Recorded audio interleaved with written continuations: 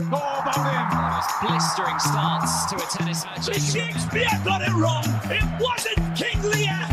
It's King Lear. LeBron James with no regard for human. Yuvraj Singh finishes things off on style. This is a News Laundry podcast, and you're listening to NL Playoffs. Hello and welcome to NL Playoffs. This is round 24, and today with me, I'm Aniket, by the way. So with me, I have two special guests. So we have our recurring guest for tennis, Abhijit, with us, and then we also have Ramaswamy.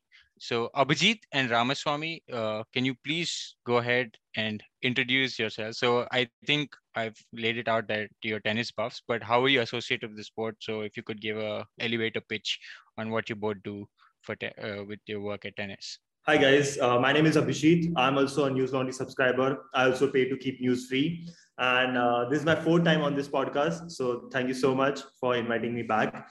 So my background is of actually sports law. I used to work as a legal counsel for a sports rights management company. And from my sports law journey, now I've evolved into sports management and business side of things.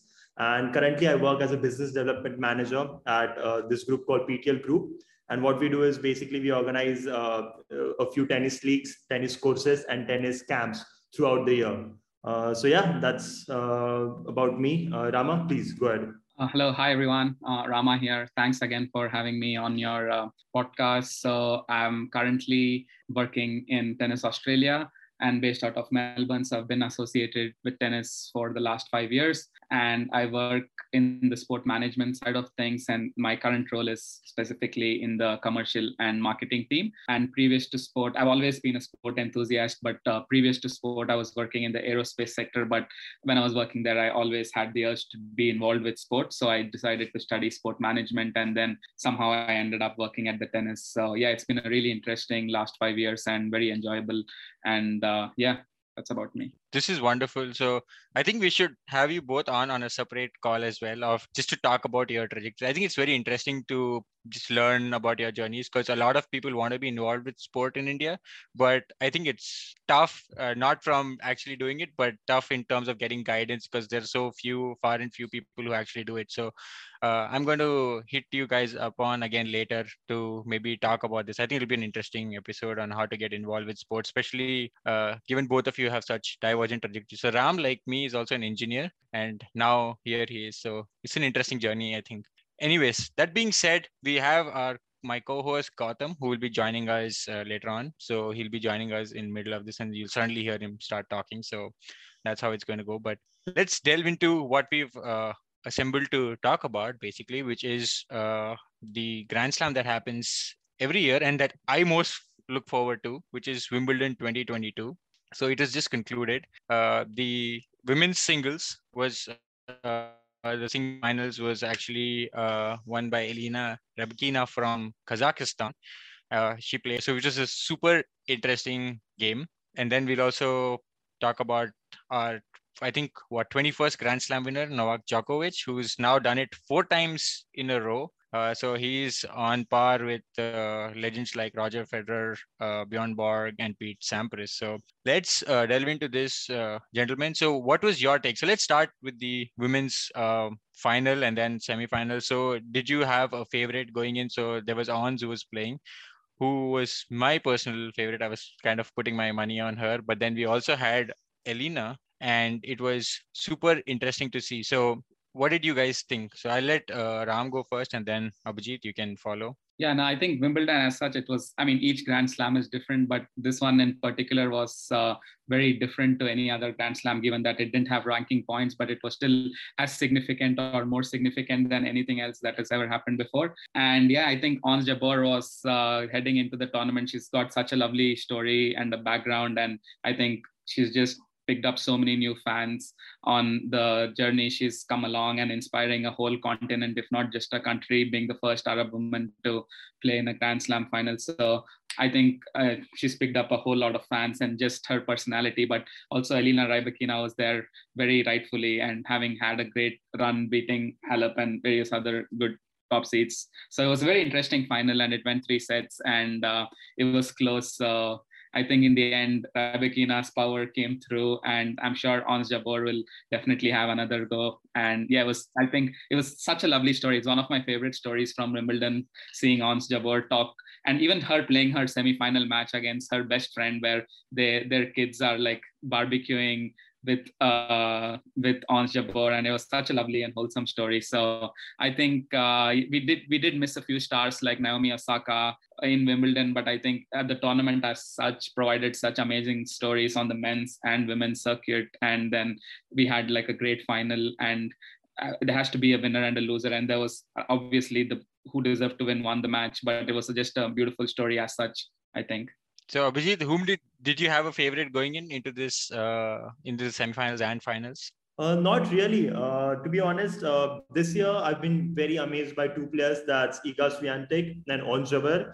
And I was hoping for them to go deep in the tournament, and they did pretty much. And what a shame that Ons didn't win, because I think she's right there. She's gonna win a slam very soon. But the funniest part of all of this is that the Wimbledon decided to ban the Russians, and the Russian ended up winning the Wimbledon.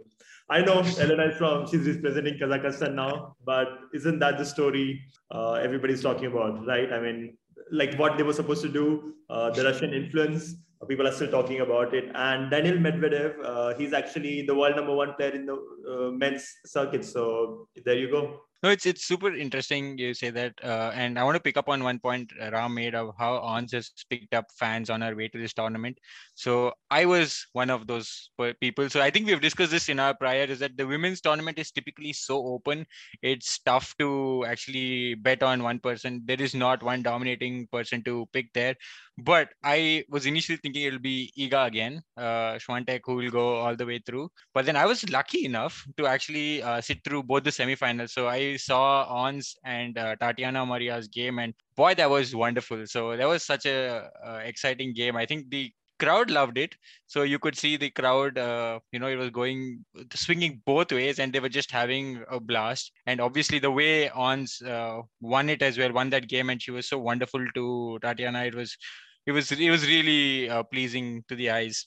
But what was super interesting was after I knew that Simona was playing, I had, to be honest, I had never seen Elena Rybakina play extensively. I'd seen only highlights, and I had my money on Simona. So everywhere I put my money in this tournament is like gone. So I'm glad I don't bet, but nothing worked out. So I thought it will be actually Simona Halep all the way. But when I saw Elena's serve and forehand in person, it was like she had fire. So she was fast, and for the first time I did feel, I don't know, Ram, you should, seeing it in TV was one thing, but actually seeing the forehand swish by in real was something totally different. I had a very meta experience. I was thinking I was watching myself in third person. So it was super interesting. And so her serve and her game, where I think also Ons has a very different game compared to Elena, right? So she's more of the drop shot, whereas Elena is more of the powerful serve. So do you guys want to talk a little bit about what do you think, and because I did see the press match conference as well of how Elena actually and both Ons took it. And do you want to add anything on the game in general? Yeah, no, like you said, it's very different, a very different style of play itself. And Elena Rybakina is so powerful, but Ons Jabeur is very like tactical and tries to mix it up. Having won the first set, I thought she would like actually go through, but all congrats to Elena. She just played an amazing couple of sets after that. But yeah, it was really, really interesting to see how they matched up tactically and played each other. And like you also touched upon the post-match presentation, and I was seeing the post-match once they go off court, and then Rybakina, like she said that you want emotions, and she actually broke down. That was like a really beautiful moment. And I also saw Ons Jabeur showed her phone's wallpaper where she was having the photo of the actual winner's title, and she said sometime I might get this too. So it's just such a nice story. I think the women's side, it's very unexpected. Like you said, it's an open draw, but given Iga Swiatek has been so dominant in the clay and the hard courts in America, everyone thought she'd go through. But then Alice Cornet played an unbelievable game to beat her, just hit her out of the court that day. But it was a really, really wonderful story in the end in the women's side. Actually, I have two things to say here. When I look at my favorite moments from this Wimbledon, there are two. One is when Federer came on the center court and everybody went mad. That clip went viral. And the second one is when after this Ons Jabeur and Maria's match, the embrace they had at the net. I think that was a very beautiful moment. So those two moments are very, they were kind of special from this tournament. And I just feel a little bad for Elena. Like, of course, she's a Wimbledon champion, but I just realized the first time I had heard about her was at last year's Tokyo Olympics, where I think she finished fourth or something. But that's the first time I saw her like doing really well, going deep in the tournament. And that tournament did not offer any ranking points. 1 year later, we are at Wimbledon again. She's a champion here. And again, she does not get any ranking points because, well, Wimbledon decided to do so. So yeah, what an amazing player. It's just a shame that two of her best career performance didn't matter when it comes to rankings. So I'm going to ask you both a question, right? So for some of the listeners who are not aware, why is this ranking points important for any tournament, and what's different with this time's Wimbledon? If you could just elaborate and let us know. So yeah, each tournament, I think each tournament, depending on the circuit, on the level of the tournament itself, offers different ranking points. So it's 250, 500, 1,000, this 1,500, and then the Grand Slams which offer more than that. So it was the first time, I don't know when the last time, actually, I need to check if there was ever a Grand Slam which did not offer ranking points, but I can't think of it in my short memory. But this ATP and WTA decided that Wimbledon will not offer ranking points as a Grand Slam because they didn't let some of the players from Russia and Belarusia play the tournament. So they thought it might not be fair on those athletes because they had nothing to do with the current political situation. So yeah, so that ended up being the reason why they did not offer ranking points. So what happens when a tournament does not offer ranking points is, even if you win the tournament, you end up losing the points which you had accumulated previously. So Djokovic, for example, won the tournament last year and he won the tournament this year. And after Wimbledon, now he's ranked number 7 in the world,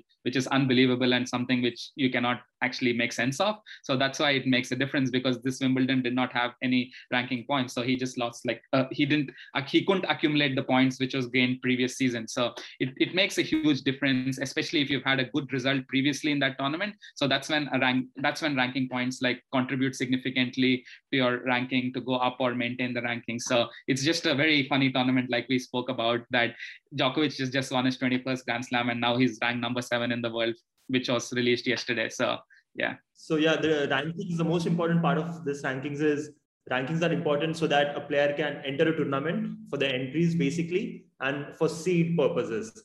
So depending on your ranking, the tournament will be easier or more difficult for you. So that's why the rankings are very important for a player to sustain a livelihood, for that matter. It's also the draws are based on your ranking or seeding, right? Seeding. So that helps you out. So essentially, this Wimbledon was all about glory of actually winning on the epic center court than actually about getting points and furthering your rankings in the circuit. And prize money. They offered a great prize. I think the most prize money they've ever offered. So not bad. You can't call it an exhibition event, really.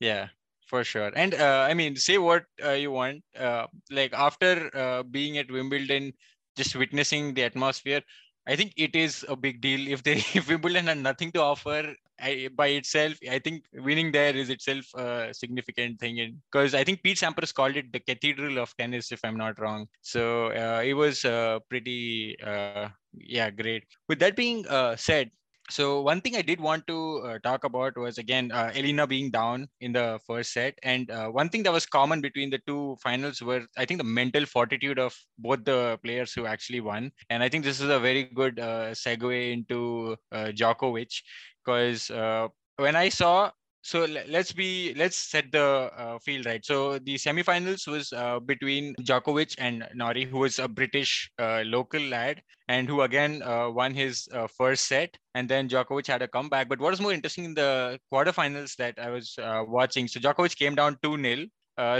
Throughout this tournament, it seems like Djokovic has a comeback story written everywhere, and it followed even in the final. Because Kyrgios had got a walkover with Nadal, because Nadal obviously had this abdominal injury. So I thought Djokovic was the favorite, But it was pleasantly surprising to see how Kyrgios showed up on the court, at least for the first set. The way he served, the way he dominated. I think I'd let you both go of what you thought about that. Let's break this down set wise. What you thought about that first set, and how did it? What was your understanding of the game? What was happening there?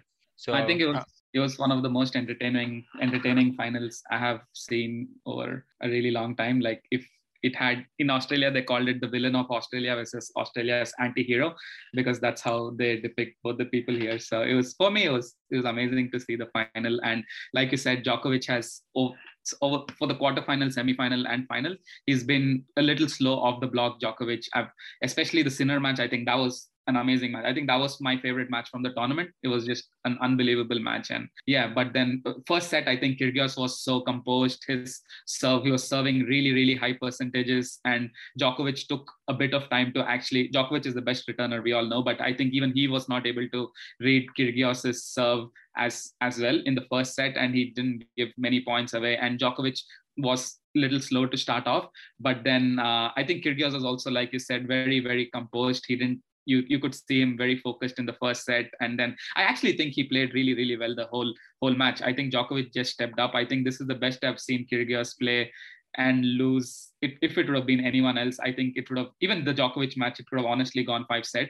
It came down to the tiebreaker in the fourth set. But I know Kyrgios started getting distracted in the second and third and fourth set. But actually, I think his level of tennis was really, really good. Maybe as good as the first set, but I think Djokovic just picked up and he was in his zone. And you could see how much of mental strength he has to come back in a Grand Slam final. He's done it before. He lost a couple of sets in the French Open last year against Tsitsipas. So he's been there before. And that experience, I think, eventually came through. But it was one of the most entertaining finals and the best post-final on-court press conference I've seen. Abhijit, you can basically, Ram gave us his take about how the best, it was one of the best, great final. And so did you hear that part? So Yeah. It was So your take on what you thought about the first set in general and then the final game. Yeah, the first set, of course, Nick, obviously he stepped up and he won the first set. And I remember when the fourth set was on, when it was going to the tiebreaker, I thought Nick can still take it from here. But then you started seeing how frustrated Nick Kyrgios was. And to add to Rama's point, about mental strength of Djokovic, we've discussed this on this podcast many times before, that Djokovic is mentally more superior than any other athlete in this world. Like, literally, the way he comes back from crisis situation is amazing. And this just reminds me of that book I had read, The Power of Now, which is Djokovic's favorite book. It just keeps going back to that, man. He's in the moment, he's on the court, he's present, he's going according to what he's planned. And on the other side, you see Kyrgios not in the moment at all. He's so frustrated, he's screaming at his box. And that was all the change, because everybody knows that Kyrgios is very talented and he can beat the best players in this world on his day. And that's why he has such a good winning records again, players from Djokovic to Tsitsipas to Zverev. But this small difference of mental strength is all that takes to be, a champion and a runner-up at Wimbledon. Yeah, and if correct me if I'm wrong, but I think going into this final, the head-to-head between Nick and Djokovic was, I think, favoring Nick, right? So he had won all the 4 sets that he had played against Djokovic going into this. Yeah, so going into this final, but yeah, what you said about the whole Power of Now and his mental game is very interesting, because you could see that he was in, and as Ram already mentioned, like, he was struggling. One of the best returners was actually struggling to get the ball through to the other side of the court, or actually sometimes even touch it. So there was no reading of that game. But one statistic that really surprised me was how his second serve return, the first error, and I think this clip went viral as well, was like 2 hours, 21 minutes in, Djokovic makes the first error on returning the second serve, right? So, and Nick also talks to, I don't know whom he was talking to, the ref or he was talking to the ball boy, I don't remember, but that I found that clip there. So it also talks about how he can minimize his errors and just be in the moment, figure a way out to win, which was very interesting, because when I first saw I love Nick's personality. I think he brings something super interesting, especially in the Australian Open. I think he played the doubles as well. He's just so outspoken, and we'll also talk about him and Tsitsipas, which was an interesting press conference they both had. But with that being said, Djokovic is the king of actually figuring out. And my understanding of this is that what he does is just minimize his mistakes. I think he's a professional at grinding through. So absolute mental fortitude, just minimize your mistakes. And you could see as the game progressed, Kyrgios making more and more mistakes. I think towards the end, like you said, in the second set, he still had his serve, but when we were getting closer to the tiebreaker, that actually you could see that it was not the same serve that he started off with. And obviously, we spoke about his mental composure. But Ram, since Kyrgios is from Australia, have you followed him locally? Did you have do you have any interesting anecdotes about anything that you want to share about following his game or even the Australian Open and stuff? Because he's a crowd favorite. So I forget his doubles partner. They just had a blast last time in the Australian Open. Yes.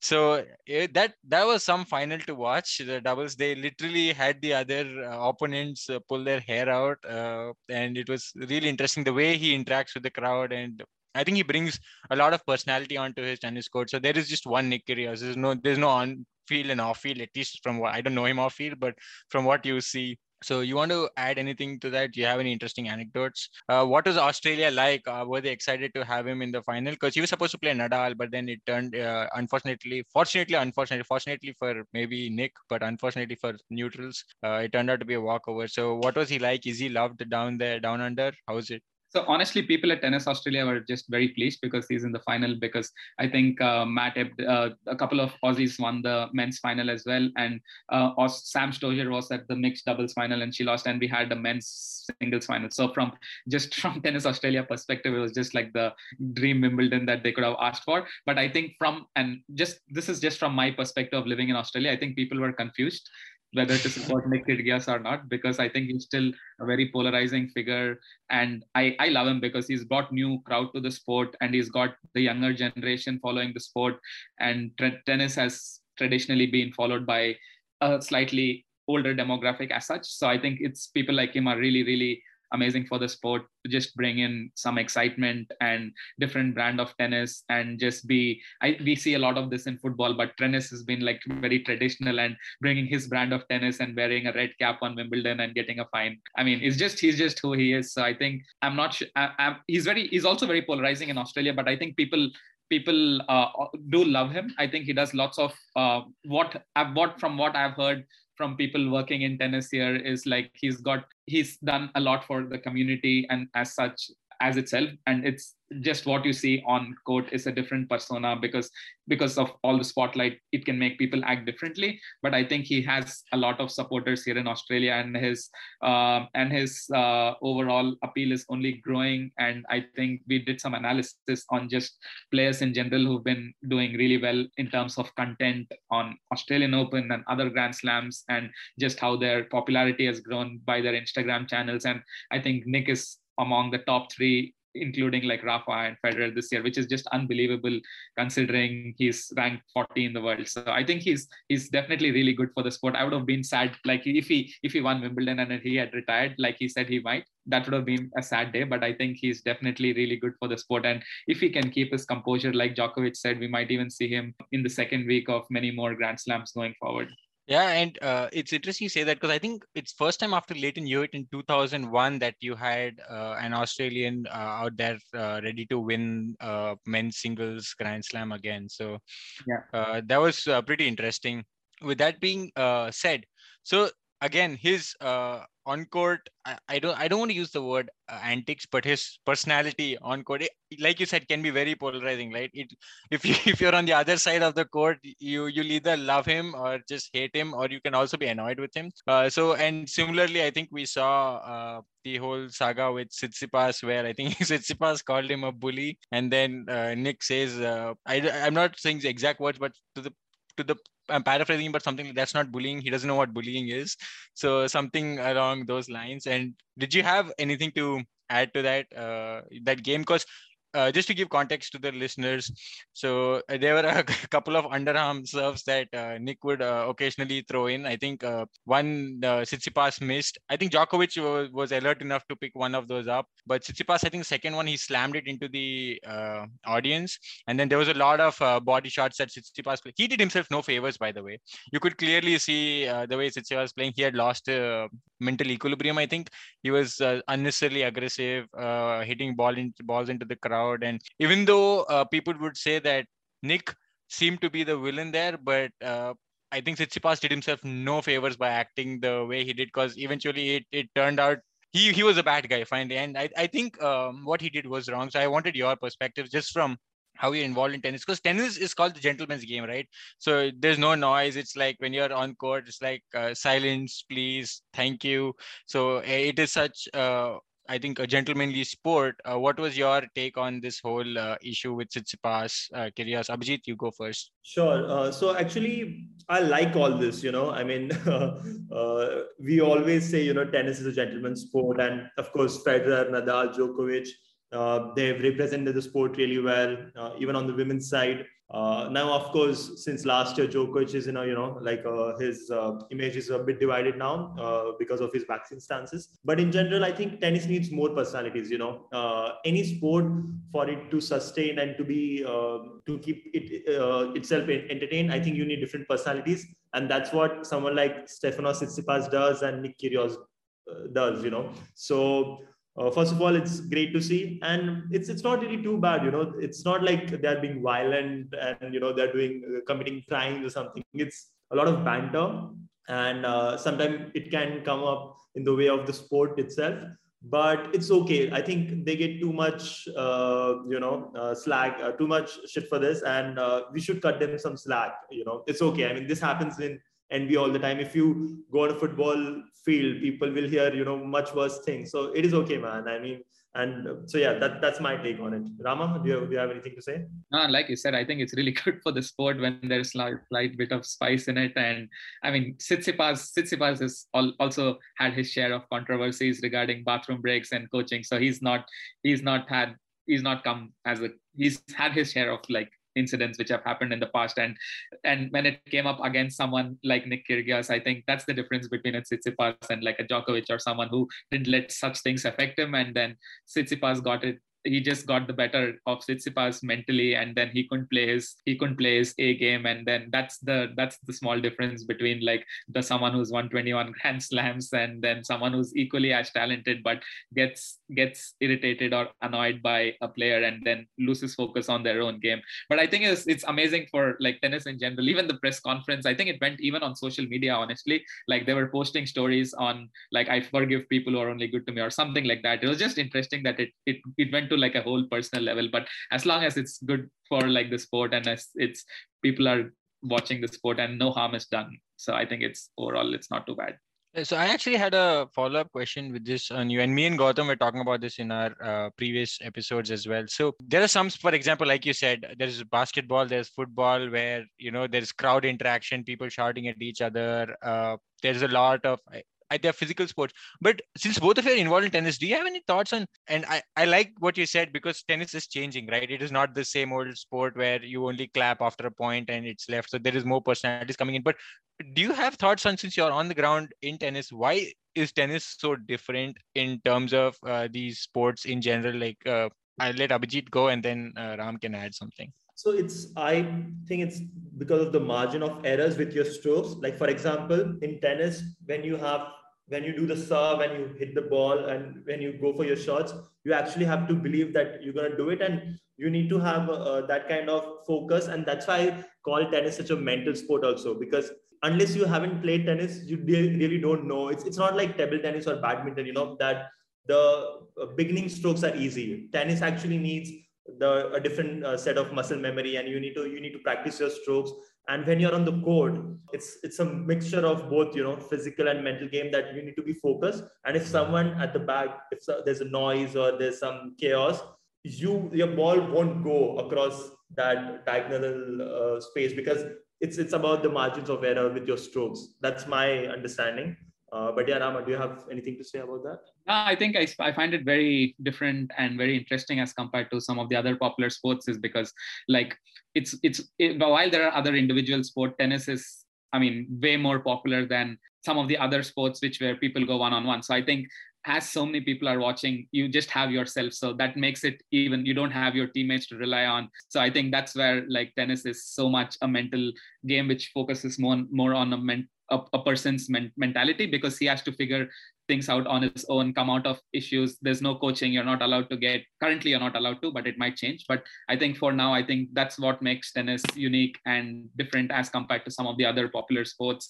And also because I think and it's also very intimate. I think Aniket, you went to Wimbledon, you would have seen the crowd is right next to you. Some of the other sports, it's not that, it's as there might be more people, but they're just not like, you can't hear them passing a comment about you. So that's something I think very unique about tennis too, where while it's a stadium, it's very intimate, where you can actually hear what someone is saying about you. And that actually gets some tennis players get affected by that. So I think it's a couple of reasons, along with what Abhishek has added regarding the margins. I think it's very different as a competitive sport to some of the other popular sports like soccer or NBA or cricket in general. So yeah. Yeah, it's interesting you say this, because I think Nick, even in the final, had issues with I think someone in the crowd. He pointed out, and he wanted that person taken out. He says she's 700 drinks down. I think that was the quote he used to talk to the umpire referee. But that's very interesting. So one thing I did, and I can't not talk about, was actually and because I went on the day was supposed to be the mixed doubles final. So the previous day I was really hoping that Sania Mirza actually makes it to the mixed doubles final. So any thoughts on, so I earlier this year she announced her retirement. So I think I don't know, as of now, as things go, I think end of this year this would be her final year on tour. So I just wanted to take a couple of minutes and talk about Sania. We've already spoken, because she's not new to Wimbledon. She's been here, won it before in both doubles, mixed doubles and doubles. So just wanted to talk about that in general. Like, have you guys followed her tour this year at Wimbledon? So Abhijit, you want to go first? Sure. Just to correct you there, she's won women's doubles, but she's never won mixed doubles at Wimbledon. Right. Oh, Yeah. I think it was Pace and Hengis who. That's correct. won. Yeah. Okay. Yeah. My bad. Yep. Yeah, but amazing. Sania still at this age, she's reaching semifinals. She's going so deep in the tournaments. So that's amazing. And I'm hoping next US Open is her last Grand Slam event of her life. And I hope, she can lift the trophy there. We were all amazed at Indian Tennis Delhi that Sania has reached the semifinals, and we were hoping that, she makes it through. But yeah, unfortunately, they were playing a pair who've been also playing very well as a pair in mixed doubles. So yeah, bad luck there. But I'm sure the US Open, maybe we should hope even for something big for Sania. I must add, I was also hoping that she gets through the finals, because I wanted to see an Indian on court. The only time I'm in Wimbledon, it would have been the perfect way to be there, but well, it was not meant to be. So Ram, any thoughts on Sania in general, like her game so far, and just share your thoughts. No, I think it's unbelievable how much she's done for Indian tennis since she came on tour, and over the last few years she's been so consistent on the double side. I remember actually a couple of years ago I saw her match I think it was like a mixed doubles match in Melbourne, and there was like people flying the Indian flag and supporting her, and I saw even Leander Pace, not in the same match but later. So it's just so nice to see people from your country doing well on the Grand Slam stage, and it makes you feel really good. So yeah, it was one of my highlights a couple of years ago, seeing Sania and also Pace at the AO. Yeah, and the fact that you say this, so I was actively seeking out to see if I could find Indian athletes, and I actually managed to catch the under 16 girls or women, I'm not sure how you call it, but under 16 round robin. So Aishwarya Jadhav was playing, I think, Andrea Sor from Romania. So I think it was on court number 7 or something, and I was just strolling around. So I saw one of the sets. Unfortunately, she lost, but I must tell you that seeing such young people play only makes me feel proud about having representation of India in the Wimbledon, because we have the population, we have the people. It's about finding a way to make it to the top, and it will come, I think, in time. Yeah, so let's talk F1, the race that happened at the Austrian Grand Prix at the Red Bull Arena. So we had qualifiers, and this was a sprint race as well. So I think Max won the sprint race, right? So Max was P1 in the sprint race, Charles P2, and Sainz P3, and it went so on in the final race. So Lippy, did you catch the final? What am I saying? Final, the feature race for the Austrian GP at the Red Bull Arena? I did. I did watch the sprint also and the qualifying also, and it was quite interesting. I mean, before that also Silverstone was there, which was, I think, the most happening race this season. I mean, the whole accident that happened, and Carlos's first win in Formula One after his 150 races. So it was, I guess, and so much of controversy with Charles not being able to pit. So that was there. But I think Austria was really amazing. I mean, again, because I'm a Charles fan, so I guess it was nice because he won. And it was nice to see him back after a long time. And I do feel that Ferrari could have been first and second both, because they had the pace this time compared to Red Bull. So I think, and it would have made a little bit more difference in the whole world championship between Charles and Max's points, because then he would not have been on second. So yeah, right. that was there. What I'm really confused about is, like, in the sprint, because when you saw the race, you could easily see that Ferrari had the pace, right? Like, it was very easy for Charles to take over Max. I don't know why it did not happen in the sprint though. It's really confusing for me though. That's very interesting. So Ram, do you have thoughts on that in general? Didn't see the sprint. I just caught the race, and yeah, it was like Lippy said. I think Ferrari were on course for 1-2 until Carlos Sainz's car gave up. But then it was good to see. It was good to see Leclerc win, and I'm a big Hamilton fan. And having seen him crash a couple of days earlier, it was really, really good to see him make a comeback. And I think 2 podiums in a row now. So I think three. Yeah. So now it's very promising as a Mercedes fan too. So I was very happy.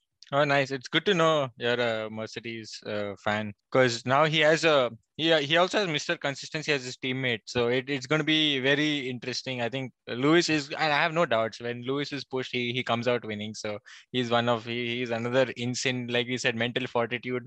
He's relentless. But it was very interesting to see Charles win. I say interesting because I like Charles Leclerc. I think he's future world champion material in the right car. And now I'm starting to add the right team, because it seems like Ferrari gets all its strategy calls wrong almost every time. So it's just a thing that they like doing. But yeah, Lippy said, right, I think Charles in the Silverstone was not allowed to pit. They messed up the strategy, and then they gave up what would have been some wonderful points in both constructors and world championship points. But nevertheless, I think somehow Charles, with a finely broken car, so I think he had a throttle issue at the end in the final, I think 4 laps or something. Yeah. And he had throttle issues, and somehow you could hear him on the radio actually go crazy. And he said, I think we'll play that radio audio here, which basically says that he's like, oh, I was so scared that I will lose it, and turn 3 and 4 were disastrous. You cannot imagine what I'm doing with the pedal. It's a mess. So sometimes it's not coming back to 0%. Oh, I can feel it, mate. Charles Leclerc has sailed through it all. He sees the checkered flag, and for the first time, other than when he's on pole, he takes victory. Charles Leclerc wins the Austrian Grand Prix, and Max Verstappen, after taking maximum points in the sprint yesterday, settles for second place. And P1! Yes, sir! Yes! Oh, yes, come on! Oh my God! I was scared. I was really scared. Yes! Amazing job. No, so that way I always admire Red Bull. I feel they're like a complete team, even though, well, I think Max is a phenomenal driver. He's just, he's what you call very aggressive. That's his personality. But I think Red Bull as a team throws everything. They get 90% of the thing right. Even last year's championship with, I have objection to how they won it. Ram, maybe bad memories, but with how they won it. But if you put everything together, they threw in the spanner every time. And for that miracle to happen, they had got so many strategy calls correct, right from Checo helping Max with a toe in the qualifiers to all the way pitting when the safety car was out, to give a maximum ability to roll the dice. And obviously we all know how that went. But Red Bull, that way I'm envious of them, is they're such a perfect team in terms of strategy. They get these calls, their pits are always like the 2.5 2.7 second margin, whereas Ferrari is one of those teams like they can swing either ways. One day they're phenomenal, another way, in Gunter Steiner's words, they look like a bunch of wankers. So it's like it swings every way.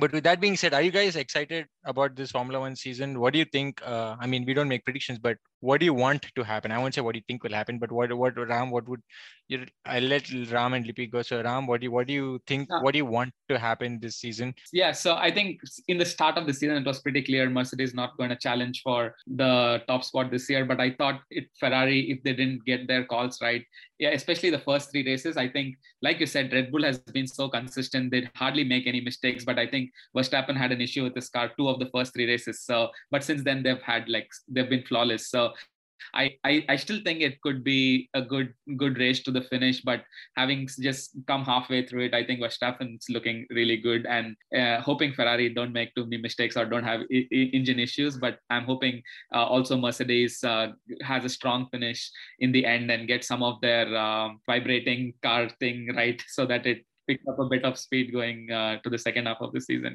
Yeah, they've been struggling with this whole purposing thing, right? So it's like a basketball that they're driving. It goes up and down. But please do tell our listeners. So I believe you were at the Australian Grand Prix this year.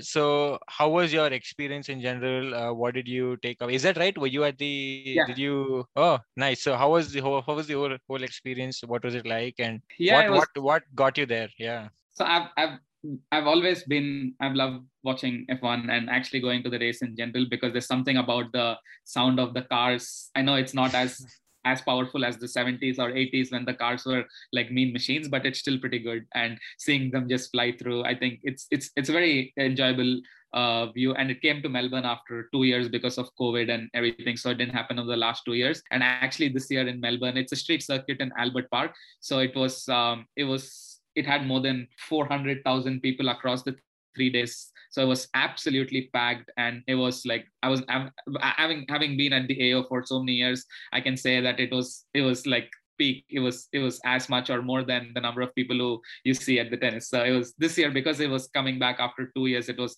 a very, very enjoyable experience. And the race itself is also pretty good. So yeah, F1's a beautiful watch, and especially the Melbourne, watching it at Melbourne around Albert Park, I think it's a really beautiful circuit to go watch the race as well. So yeah, I love it. That's nice. I think even Ricardo was the local favorite, came 6th, I think, this year, right? So it was not a bad race for him, because typically Australian Grand Prix doesn't end well for him for the past couple of years. He's had some really, really bad results at the Australian Grand Prix. Yeah. He's crashed in the first circuit. He's like had engine issues, but it was good to see him finish the race.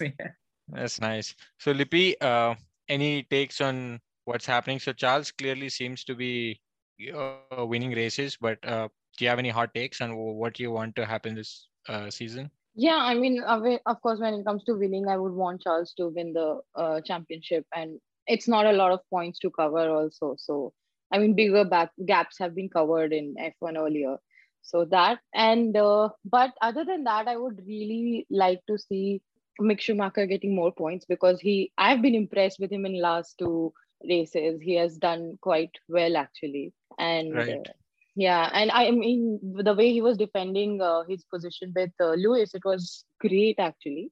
And also, and of course I would want even Russell to end up on a good position, because he has been doing, I mean, the only race which was not good for him was the one which he was not allowed to compete in, that was Silverstone. And other than that, he has been doing really well. So I would really like to see him also. And I mean, other than just, I mean, of course you have your favorites, but I think this year, a lot of drivers have been really good. I mean, I have been very impressed with Checo's race also, even with starting at 19 and 20 and then coming and taking the podium.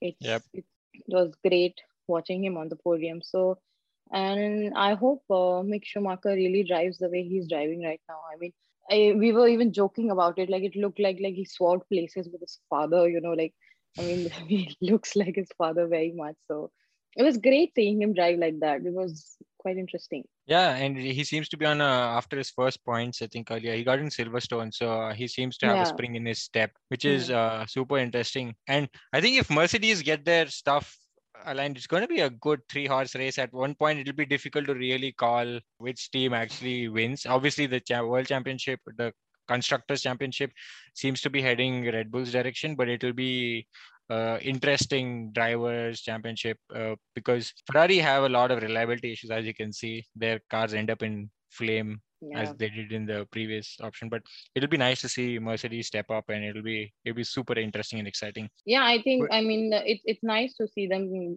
I wouldn't say making a comeback, but it's nice, like now they are working better with the cars. So yeah, but I And think Toto did mention that they have already started focusing on next year's car already. So yeah, and I'm not surprised. I mean, they're like 7-time world champions, so they know how to do it. They just got to get it done. So yeah, you never bet against Mercedes and Lewis Hamilton. Like, it's tough to win that bet. But yeah, with that being said, so let's give our listeners some recommendations to enrich their lives. So Abhijit, do you have any recommendations that you would like to give? Sure. Now, as you mentioned, you saw Aishwarya at Wimbledon. I wanted to plug one article. Actually, it's an interview that I took of this young kid called Rushil Khosla. He is one of India's best juniors. He just recently helped us win the Junior Davis Cup. And he also got a silver medal for Uttar Pradesh at the Khelo India Games. So I did an interview with him for Indian Tennis Delhi. So I will send that link. I think he's the reason I think the future of Indian tennis is bright. So I would like you guys to check that out. And another recommendation I have is Mr. Nelson Mandela. He had this speech called "Sport Has the Power to Change the World." This was back in 2000 at the inaugural Laureus World Sports Awards. So I hope everybody, checks out that video or reads the transcript of that speech. I think it's one of the most inspirational sports speeches I've ever heard. So yeah, those are two my recommendations. Ram, do you want to recommend anything for our listeners? Yeah, sure. I think just working, I think like you mentioned, I think it's always nice to see India doing well on the world stage, and we have the athletes, we have the population. I think definitely that's coming forward. And what some of my takeaways, having lived in Australia and worked in the sports industry for the last few years, I think they invest quite a lot on the grassroots level as such. And the parents are very encouraging of their children to take part, not just in competitive sport, but just in an active lifestyle, so that they mentally and physically develop their personality. I think that's something we can definitely encourage going forward in India more. I think it's already started. I was there recently and I was so happy to see people taking up different types of sport. So I think that's something which is definitely changing. But I think just living here, I think that's my takeaways on how sport has developed here. It's from the grassroots level, and right from young age, people just allowing their kids to play sport just to enjoy it. That's when you become actually good at it, and then you take it up going forward. So I think that's just my takeaway. Oh, it's actually very interesting you say that, because we had on our previous podcast, we had Baichung Bhutia, and he said the same thing. So he said that we should not aim to build stadiums, but build grounds at the local level. And his recommendation was exactly what he said. I recommend you go play sport, because even if you're not doing it at a professional level, and you actually get to learn a lot just from sport, like the whole team spirit. And I think that's pretty awesome, because me and Ram, we know each other only through sport. Like it's a funny world. Sport actually joins. Some of my best friends I have made is, even though I played no notion of professional sport, but I think you make some of the best people. You learn to work in a team in sport. So yeah, no, that's pretty cool. My recommendation would be one, go watch compilation of some of the best shots in Wimbledon 2022. I think that always brings a lot of joy to me. But there's a book that I'm reading, so it's called Wenger, and it's Lives and Lessons of Arsene Wenger in red and white. So it's the Arsenal's legendary 22-year manager, and it's his story. So I've not obviously gone through the full book, but I'm somewhere halfway. And even at the half point, I feel it's good enough to recommend because there are some interesting facets of his life that you can learn from. So those are my 2 recommendations. But before we sign off, I want to say, I want to request the readers and listeners to pay to keep news free. So News Laundry is a subscriber-driven platform, and if the subscribers pay, the subscribers are served. So otherwise, if the advertisers are paid, the advertisers are served. So we recommend you to subscribe to independent media in general. Keep democracy thriving, because news is to bring your problems, issues, and glory to the forefront, and that's only done by a free and independent media. So with that being said, I think we can conclude our podcast. I just realized that we finished without Gautam being here. So it's interesting. But Lippy, can we'll maybe leave the listeners with a voiceover of Djokovic winning the final point, Wimbledon, and then we can call it off. So yeah, that's our podcast for today. And Abhijit, I believe you have to leave too. Yeah, guys, sorry. But thank you so much, guys, for having me. Aniket, pleasure. No worries. And Ramas, nice to meet you. I hope to see you guys in person, hopefully soon. I don't know where, but I hope that happens. So, yeah, the universe. I've realized universe has a funny way of making things happen. So hopefully we all meet sometime in person, in flesh. Yeah.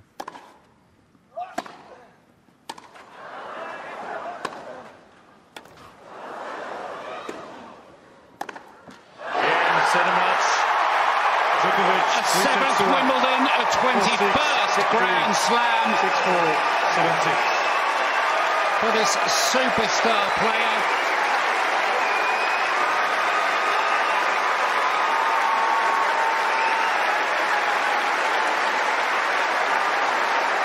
You wouldn't say it was been his easiest year.